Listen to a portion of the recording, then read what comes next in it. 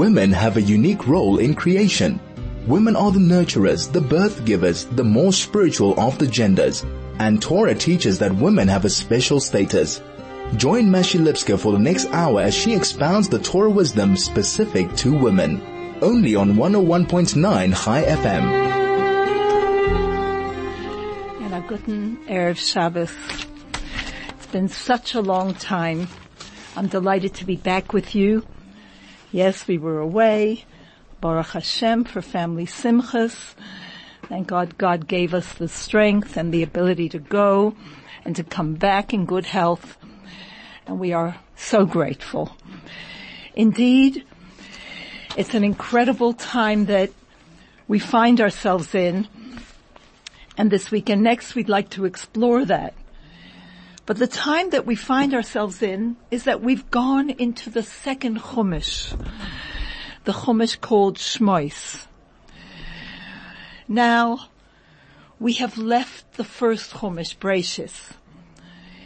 In the first book, Genesis, Breishis, we were a family. In Shmos, we're becoming a nation. And every word of Torah speaks to us who we are, what our challenges will be, how to handle them. The personal challenges, the national challenges, the universal challenges. It tells us, it speaks to us of who our grandparents were, reminds us of who our parents were, who our siblings were, but also who our leaders are. In Breishis, we encounter the Ovos. Only 3 were crowned with the name fathers. And their example, their life story, the way they met their challenges, bequeaths to their children the strength to do the same. As our sages tell us, Maaseh Ovos Simon Levonim, that what happened to the fathers is an indication of what would happen to the children. But it's also Nesinas Koyach Lebonim. It empowers us. They trod the path. They blazed the trail. From Abraham, who was one against the entire world. His philosophy was different to that of everyone else. And the challenges that Avraham, Yitzchak, Yaakov encountered within the family, with the community, and so on. But essentially, there was a family. It was a home. They were protected. They knew who they were. And we study about the challenges they endured and their undying desire just to stay connected to the one above and to serve him. And they loved him, and they felt his love no matter what happened. And we read about and we experience their love, their unconditional love for their children, how they interacted with one another, and they all clearly speak to us as individuals, to us in our personal lives, in our family lives, in our communal lives. Avraham, Yitzchak, Yaakov, the fathers, Sarah, Rivka, Rachel, and Leah, the mothers. They lived real lives. They were really married. They really had children and challenges with their children. They really had health issues. They really had shidduch issues. And the way they dealt and how they never lost who they were, and how sometimes God's divine providence took them to very, very challenging places, physical, personal, and so on and so forth. Nevertheless, their sterling example is clearly etched for us, not only in the Torah, but in our DNA. Each one of us will encounter somehow, as individuals, as communities, as nations, and all of us together, as a nation, all of us together, how we interact with all of God's creation, inanimate plant life, animal life, man, has all been set out for us in that blueprint. We just need to study and connect with it. But now that family descends into a place called Mitzrayim, where the king is somebody called Paro. In Mitzrayim, they will encounter being enslaved, hated, anti-Semitism. It started there. Why? Why are they afraid of us? Why do they hate us? Because we represent something higher, something greater. In truth, they respect it, but they fear it because it puts everything that they stand for and believe in and the lives that they lead into jeopardy. It's a threat. It challenges. And we know that at the very beginning, God created heaven and earth, but there's heaven in earth and in everything that we encounter. God's word is bringing it into being. God's divine providence is directing it. And the process of creating a home for God in this world, in the second book of the Torah, goes to a new level, takes on new meaning. Now we are strangers in a strange new place. Why? By divine design, because Hashem made it. He made a famine in the land. There was hunger. And God made Joseph go ahead. It's so complicated. But in hindsight, it's quite simple, but it's painful. It's challenging. It's difficult. And the challenges are most of all for the individual to choose correctly in whatever situation we find ourselves in. So Joseph descends to a place called Mitzrayim, which we translate as Egypt. But the word Mitzrayim is limitation. Meitzar ugvul, boundary. Tsar, like tsaurus, gvul, limitation. Because Mitzrayim represents a philosophy and lifestyle of looking at everything the way it seems to be. And that people are in charge. And that nature is in charge. And that the way the world runs, to a certain extent, we have control over it. Mostly we have control over it. And whether it's by force, with arrogance, with self-pride, Paroi represents all of that. Paroi who proclaims, I am God. The river Nile belongs to me. I made it. I'm not like other human beings. And Paro represents the animal drive within us.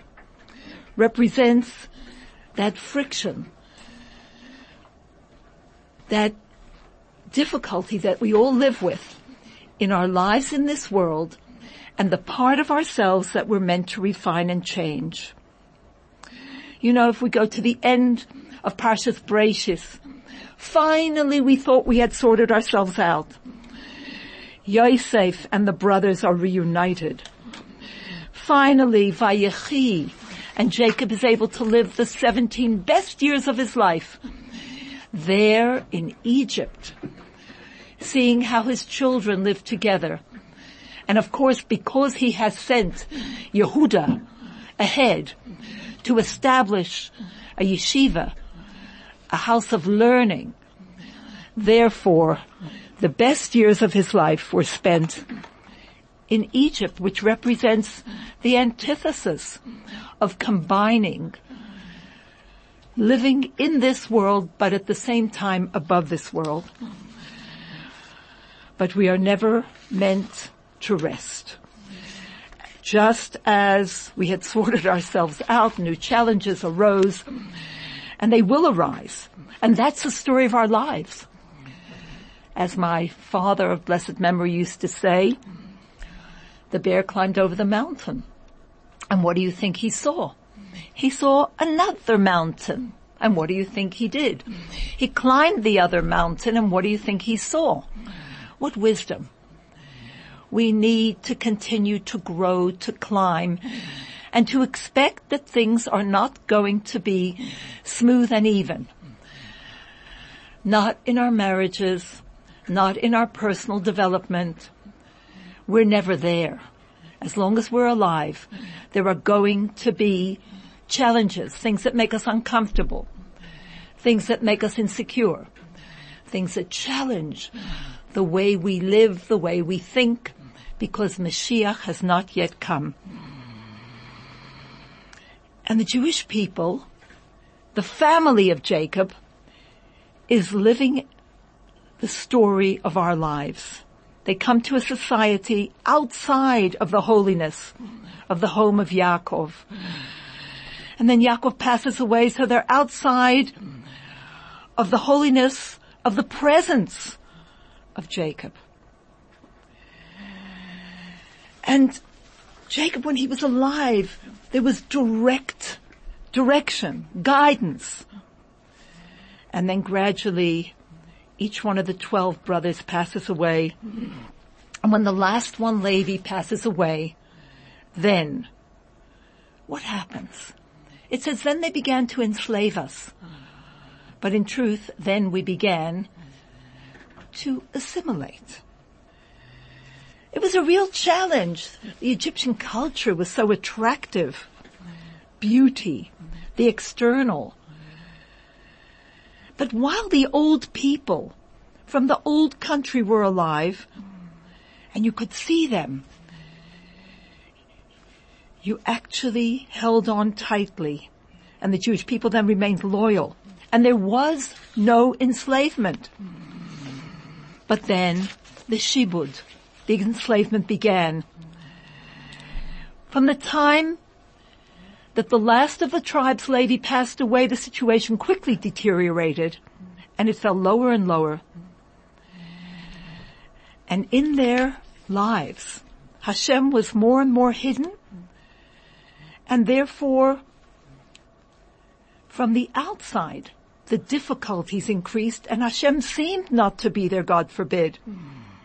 And the Egyptians, the Mitzrim, those limited beauty worshippers, arrogant people, Pharaoh, the animal soul, became the obvious or seemingly obvious power, the director of the fate of the Jews, the destiny of the Jews. They seemed to be too powerful to overcome. But our mission is to see the hand of Hashem in daily life, to live in the world but above the perceived reality.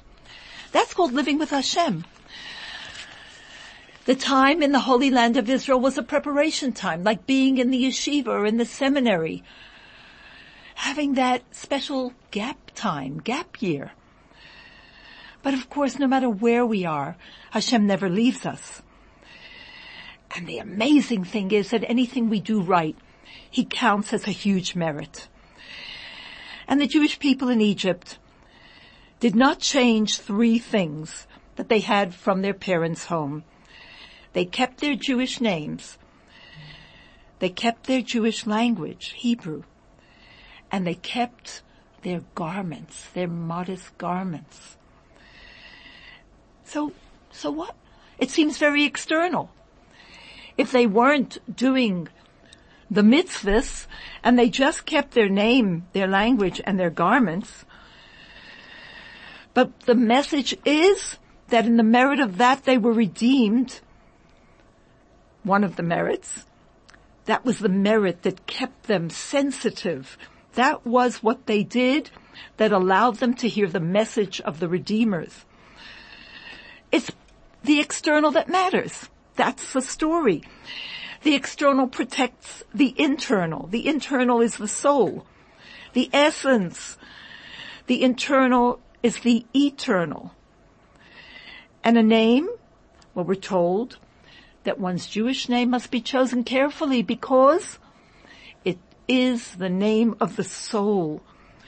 And just to say that when we choose a name, it should be a biblical name or for someone in the family, but it should be their name, not like a Mickey Mouse version of their name.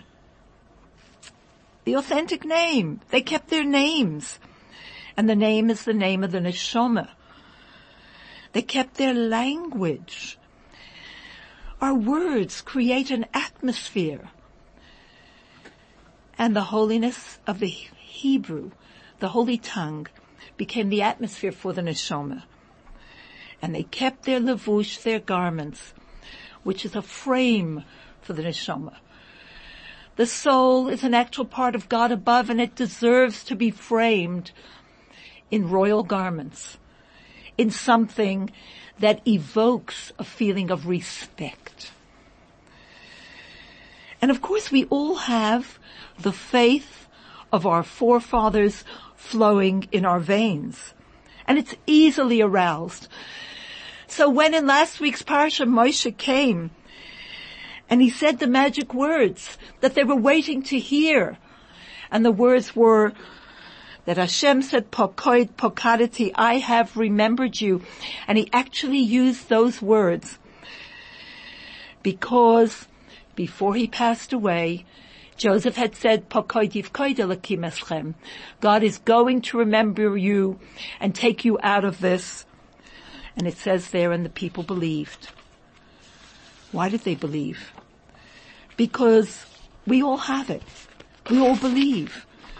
We all believe that Mashiach's going to come.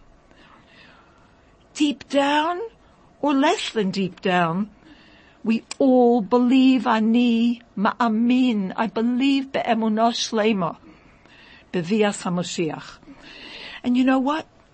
All of us, our parents, our grandparents, their great-great-grandparents, all the way back to Abraham, have been working towards the very same goal for thousands of years. And it's cumulative. What do we want? We want to enter the promised land. In other words, the time of Mashiach, when the entire world will be relieved of all pain and suffering, all competition and strife, when there'll be the ability to openly serve Hashem, not only the Jewish people, but all the nations, in the Holy Temple in Jerusalem, on a higher level, and we'll all be united. So what do we need to do about that? We'll be right back after this to talk more about this. You're listening to Conversations with Mashi only on 101.9 Chai FM. I'm Mashi Lipsker. I'm delighted to be with you now, back on Chai FM, and we want to continue exploring the message for us in the Parsha of the week. As the first Chabad Rebbe said, when one must live with the times, the Parsha of the week. It's ours. It's our inheritance. Torah tziva lanu Moshe, moirasha kehilas Yaakov. It's like we've got this incredible treasure in the bank, and we just need to cash it, get there, withdraw, enrich ourselves. Because we need to get out there and affect the world and change the world. How? By our behavior. By living in the business world, in family life, in everything that we do personally, doing it according to the treasured direction of our holy Torah. When the Jews went down to Egypt, Mitzrayim, that was the center of the world. Think about it. We as Jews have always been sent to places that were or became the world center. When the previous Rebbe of blessed memory came to New York in 1940, he had suffered untold, unspeakable tzoros at the hands of first the Bolshevik Revolution, the communists, the forerunner to the KGB, and had been imprisoned and tortured, his health broken.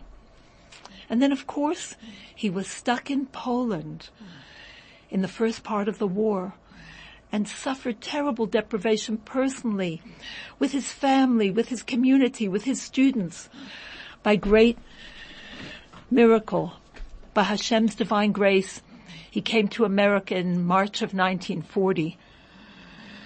And when he came, the Chassidim who were there just wanted to look after him and find him a nice, quiet place to retire. And the Rebbe said, no, he'll be in New York, because he has come to America, because in heaven it was destined that America become the center of Torah. This is before the Holy Land of Israel, to replace the destruction of the holy yeshivas in Europe. And they said to him, Rebbe, you don't understand. America is different. America is anders. And the Rebbe said, no. He said, America is nicht anders. There's no place that isn't God's. There's no new world. Everything belongs to God. And when he takes us somewhere, whether it's down into Egypt by his divine plan of famine, we have a job to do there. Whether he rescues us and takes us to South Africa, to America, somewhere of freedom, of relative security, he's brought us there. And it's always for the same reason. It's to live according to his Torah and make the place a place of refinement, a place of direction by the way we behave. And previous Rebbe said, I've come to America because America is destined to become a place of Torah. And when our Rebbe was asked, why don't you go to Eretz Yisrael? And he indicated what would happen to all the Jews that I'm leaving behind. The Rebbe was in New York, in the center.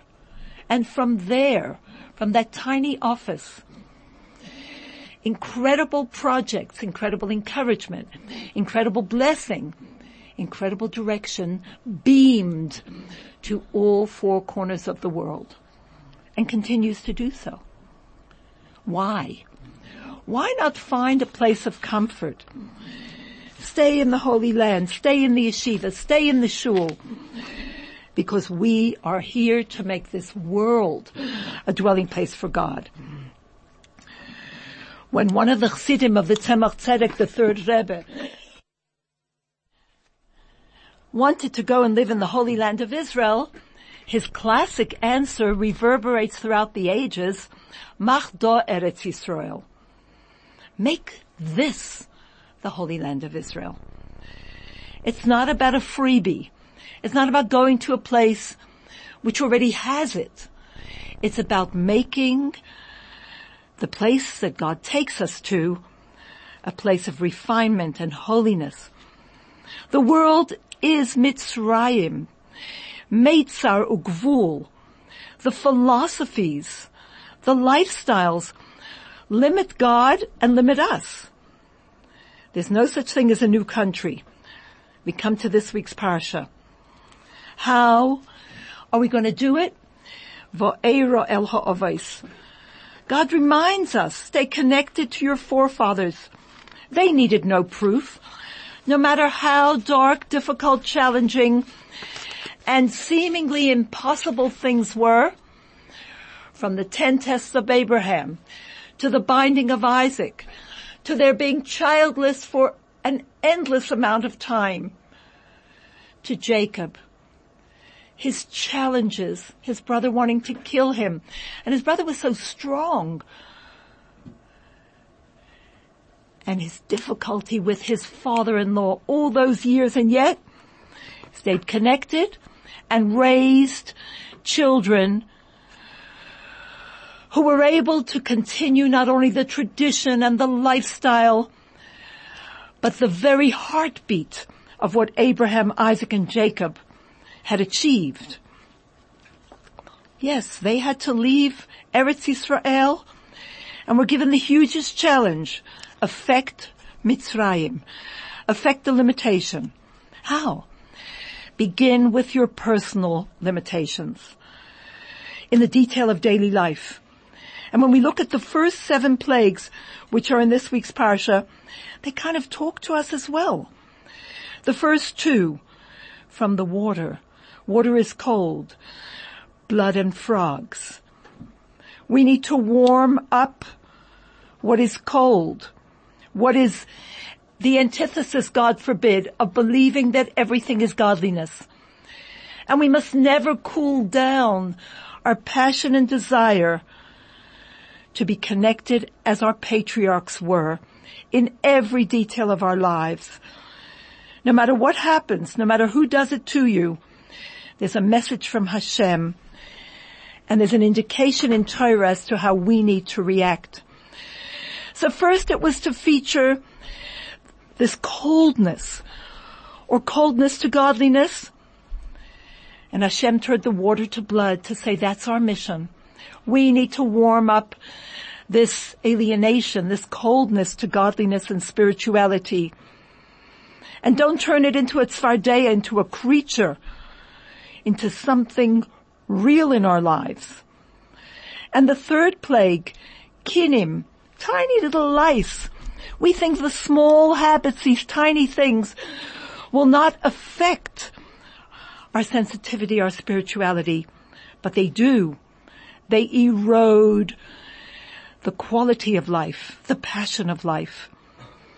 And that takes us to the next 2, which are animals, Orev and Dever, wild animals, domestic animals. An animal, that's our passion. Whether it's wild or just a bit domestic, I just quietly indulge. These things need to be refined and redirected, that we be passionate, we be wild in our love for the Creator and our dedication to the mission.